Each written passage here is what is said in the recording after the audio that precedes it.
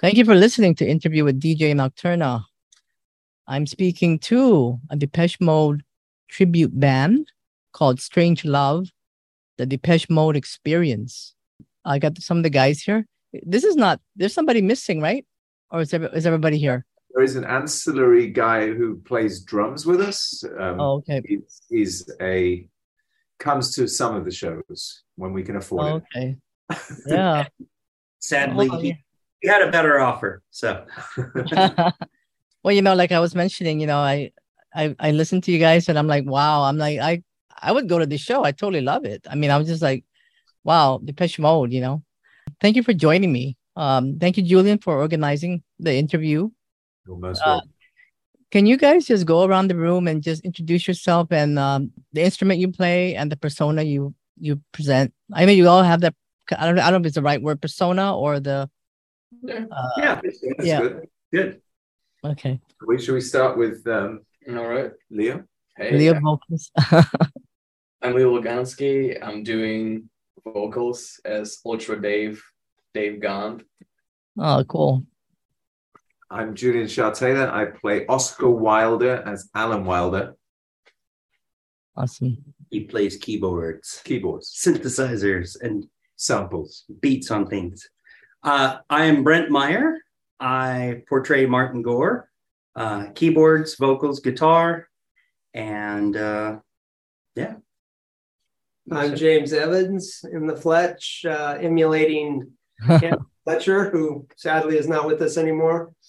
Play keyboards, hand clap, bring the crowd up. That's me. Dancer, hype man. That's right, hype man, like Flava Flav, but the Depeche Mode version. What time is it? Flava Flav. Well, question of time. I know you guys have a show tomorrow, and I'm so glad you guys can just take this moment to just be together. I know you're in Texas and you're getting ready for your. I think is that your first show in Texas? Oh no, we got a no for this tour. Pretty big following. Well, I mean, we perpetually tour every weekend, pretty much. Okay. Album cycle tour because we're not releasing albums, so we literally we're on tour. About 50 weeks a year. Okay, wow. Yeah, that's great because I was looking at your website, DepecheTribute.com, if people want to check that out. And I know there is and Julian was the one that told me this. There's a difference between a tribute band and a cover band. You guys want to just explain that a little bit so people understand what this whole concept is about? Sure. I guess it Brent's. Falls to me. Okay. A tribute band is a type of cover band, but a cover band is not necessarily a tribute band. Just like a German Shepherd is a type of dog, but not all dogs are German Shepherds. So it's a subset. Tribute bands are cover bands that emulate only one specific artist. Occasionally there are sort of tribute concept bands that are really more conceptual cover bands that might focus on a very specific genre or subgenre even. Mm-hmm. But what we do is, we're not just trying to, as accurately as possible, present the music of Depeche Mode. We're trying to present the look and feel of their show with the exact instruments they use, which is helpful in getting the exact sounds they use, costuming, stage set production. We've even built stage set pieces that emulate some, famous visual looks from their past tours and things like that. So there, a great example of that, I think, is the lengths that some tribute bands go to using a touchstone everybody's familiar with is, I'm aware of some musicians in a Beatles tribute band where the person playing Paul McCartney was an accomplished bassist, guitarist, and piano player, but learned to play the bass left-handed like McCartney did. Even though he's a righty, he learned to play it backwards. And those are the sorts of things that tribute bands concern themselves with that cover bands don't have to. There are some very fine cover bands out there, but they are not trying to go as in depth with all the visual touchstone and the illusion of a specific artist, even at a specific time in that artist's career, and that sort of cohesion in all of the stage elements. So how did you guys form, and when did you guys form? What was did you guys all like get together and just say, hey, you know, we all like Depeche Mode? Right. Well, we live all over the country, and we just meet in the middle wherever we're playing any given weekend. I started the first iteration of what became this project in 2006, and rotated out. I lived in Los Angeles at the time, and just started getting Hollywood shows locally. It was, you know, very small, humble 3-piece at that point, and it just grew outward from there. And there was a point in 2010 where we replaced a lead singer, and the only thing in terms of branding and all that that former lead singer brought to that project was he named that project. And I wasn't in love with that name anyway, just because it was a longer name and hard to do anything with graphically. And so as we were changing out lead singers, I said, this is a good opportunity to rebrand it as something crisp, clear, and Strangelove was my first choice. And I looked around and there weren't any other Depeche Mode tributes called the Strangelove internationally. So we went with that. And since then, we've been refining the lineup. A lot of tribute bands exist in this realm between professional, meaning full-time profession, and just being weekend warriors and having the proverbial day job career at home. And so it's a good, comfortable place for a lot of tribute and cover bands to exist in, where they can do nice and, you know, grow bigger audiences in locally or regionally without doing a lot of travel. But stepping up from that requires a great deal of commitment to start traveling a lot more frequently in greater distances and growing audience in different markets and all of that. And so we did that all through the 2010s, and we're really hitting our stride. I think we finally coalesced into our current form, and, you know, I call our final perfect form, perfect lineup in early 2018 when Leo joined. Yeah, I was gonna say, how did you find him? Because his voice and his aura kind of resonates a little, you know, very much so. Thank you.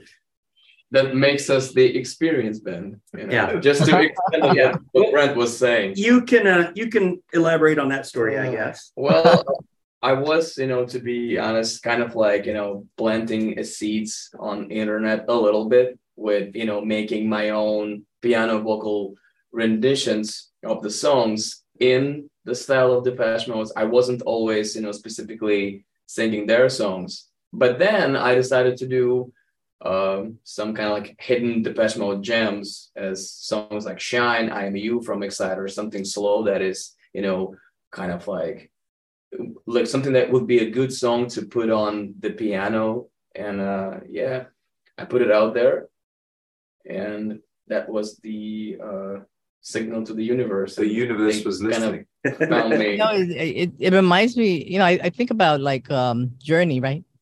How they found Arnel Pineda in the internet, you know, singing out there, and it's like, oh wow, you know, and it's just amazing, right? How these things just come together. Yeah, of course, like the professional community helped, you know, because they started like, you know, like reposting stuff, and I had people joining my, you know, like Facebook and Instagram, and yeah, some of them happen to be, you know, a very dear and close people to Brent, and, you know, basically family. Yeah. Now we basically, not well, when I say we, it was actually Brent found I Am You, which was a 1 minute long snippet. Yeah, like I had those like 60-second songs, you know, 60-second covers as a format, you know. And I'd never heard the song before as a Depeche Mode song. I listened to it. Brent presented it when our old singer announced his hasty departure. Departure mode. Sorry. Brent played this to James and I, and the minute we saw the video, because I mean he looks very much like Dave Gahan in the video. That totally does. And I'd never heard the song before, so it was like this magnificent introduction to this song in such different context. So it was hands down. He came for the audition for one day, and it was no doubt whatever. There was no need for another audition. It was a coronation, really. Oh, Yeah. thank you. To wrap it into current events. He put on what was the song? Higher Love. And we have video from the very first time we heard him sing that one, and it was just no doubt whatever. It's just really good. So, and he's turned out to be quite an all right fellow too. Yeah, we all get along like a house on fire, and which is everybody's diving out of the windows to escape the house on fire. Exactly.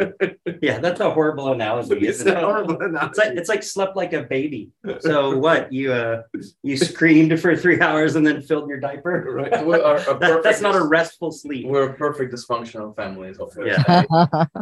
And you guys have been getting some really good reviews by Martin Gore, right? Richard Blade and Terry Nunn, right? Yeah, I know. We're very fortunate. And now Larry Duck. Larry the Duck. Yeah, Adam Lambert. Very fortunate. Lori Majewski. Yeah, the people that see this, they kind of take it one of two ways. I think people can just take it at face value and enjoy it, or some people have a preconceived notion about what they think it's going to be, or bring some bias to the concept of seeing a tribute band that tributes the music of an artist that they're a fan of. And there's sometimes some baggage attached to that. But we were very pleasantly surprised that within the music industry, our peers within the music industry have been the most welcoming and understand, I think, probably better than just the average fan of any given group, what we're trying to do conceptually. And there's no weirdness or judgment around the construct of what we're presenting. They just focus on how well we present it, and they have very kind things to say. So exactly. Yeah. No, because that was very important, to us, because we all been in our own projects, doing our own music and stuff, all of our lives. And that was kind of like, it was in the back, like, will our, musician friends and people we look up to, not only they, were welcoming of that, they were the ones who actually came, to support with their family and like really enjoy that, Yeah, like they were the ones. Yeah, like they were the ones who actually asked if we could kind of like put them on the list. We had we had like Scooter Ward of Cold. We had Aaron Fink of Breaking Benjamin. We have like Seven Dust guys. We systematically have friends from influence. And you guys are all experienced musicians. You've been doing this for a while now, and right, so that really helps a lot too. I know you guys are going to be going to different places in this coming few months. I'm going to be we're returning to Australia. We went to Australia for the first time right before the pandemic, December of 2019, and it was a fantastic tour. Props to the promoter who brought us, because he didn't know how it would be received. But I think one thing that really helped us out was Australia is a commonwealth, and sort of, there's a strong relationship to UK and UK music and culture. And for whatever reason, probably economic is my guess, Depeche Mode hadn't performed in Australia themselves since, the early 90s. It was literally 25 years since they had performed in Australia or New Zealand. And here too. So for many people, it was their first time experiencing live, or, first time in decades, they'd gotten to, be in a room with this music, rolling around the hall. And it was fantastic. I mean, really nice theaters, and a lot of people just sold out, most of them. Wow. And they just welcomed us with open arms. And so it exceeded expectation and was just a beautiful thing. They were so enthusiastic about the music as we are, but of course we're biased. So if somebody wants to get a ticket to watch one of your shows, I know you're tomorrow you'll be at let's see, tomorrow's the 10th, right? You'll be in Texas, where you are right now. It's a nice resort on a lake in a town called Grapevine in Dallas Fort Worth area, and the venue's Glass Cactus, and tickets to that as well as every other show are on our website DepecheTribute.com. With our calendar there that we, always trying to keep updated. I mean, we have several more shows that are listed there, but some of them are so far out in the future that they're not publicly announced or tickets aren't on sale yet. So, we've got personal calendars, but it's not announced to the public. Yeah, that's great. So September 10th is going to be in Grapevine, Texas. September 17th, Denver, Colorado. And then Irvine, Texas, October 7th. And then the 21st is Redondo Beach, California. And then you'll be in Cincinnati. Is that right? November 4th? It's not. I can't remember. November. She's probably it's not Cincinnati. It's something else. Where's Wall Street Theater? Yes, in Connecticut. Oh, Connecticut. Okay, Connecticut. And then the next day, a town in Long Island, Patchogue, New York. Oh, okay. And then where I'll be seeing you guys, I'll be in Australia actually in the same time. So I will be at the Melbourne November 11th in the what is the name of that club? It's a number, isn't it? It's a number or something like that. I remember the name of the club. That's the one in Perth. Triffid? I can't remember. I heard it's a really it's been around a long time. That the club that you guys will be playing at in Melbourne. Yeah, I do know that it's a different place than we played the last time, but the place we played last time was really nice. Well, hopefully, do you know who Jane Gazzo is, Anne? No. She's Triple J DJ, friend of mine from London. Hopefully she'll come. I'll introduce you because being DJ. Oh, yeah. All right. Yeah, she's gonna be coming too. I hope so. Yeah, she tried to come to the last one, but she couldn't find a babysitter. So in Melbourne. Oh, yeah, and we had one really quick in and out with Melbourne, and I know lots of people in Melbourne. It's quite a pity. So. Yeah. I heard that club has been around. That's like it was a legendary club for many years. The one that you're playing at, if I can just remember the name. I'm looking at my email. I just can't remember the name right now. But anyway. Yeah, it looks like a lot of fun. I'm looking forward to it. November 11th. If anybody's watching from Melbourne, you can get your tickets by going on DepecheTribute.com, as well as you'll be going to Perth, Australia as well, and Sydney, Adelaide. Wow. The Perth mode. Yes, Adelaide, the Gov, and Brisbane. Yes. Wow. Yeah. The usual suspects in the touring. Yeah, bigger. City. So if somebody wants to come to the show, what can they expect? I mean, just tell us literally, like what I know you're gonna have some visuals, some amazing. Sorry. Yes, definitely Depeche Mode songs. We, especially in contexts like this, where it's a place where we know we are being introduced to people seeing our show for the first time, or at the most, for most of those people, the second time at the very most, we try to include, the bulk of their big hits from their catalog. Although we do, even at every show, we do stick some fun Easter eggs in there for diehard fans. And that's just to keep ourselves, on point and keep the saw sharp, so to speak. Well, the last tour in Australia and New Zealand was actually a Violator tour. We did the whole of the album. Yeah, presented that album front to back, plus all of the B-sides, and then another second set of hits that were hits not on Violator. Oh, yeah.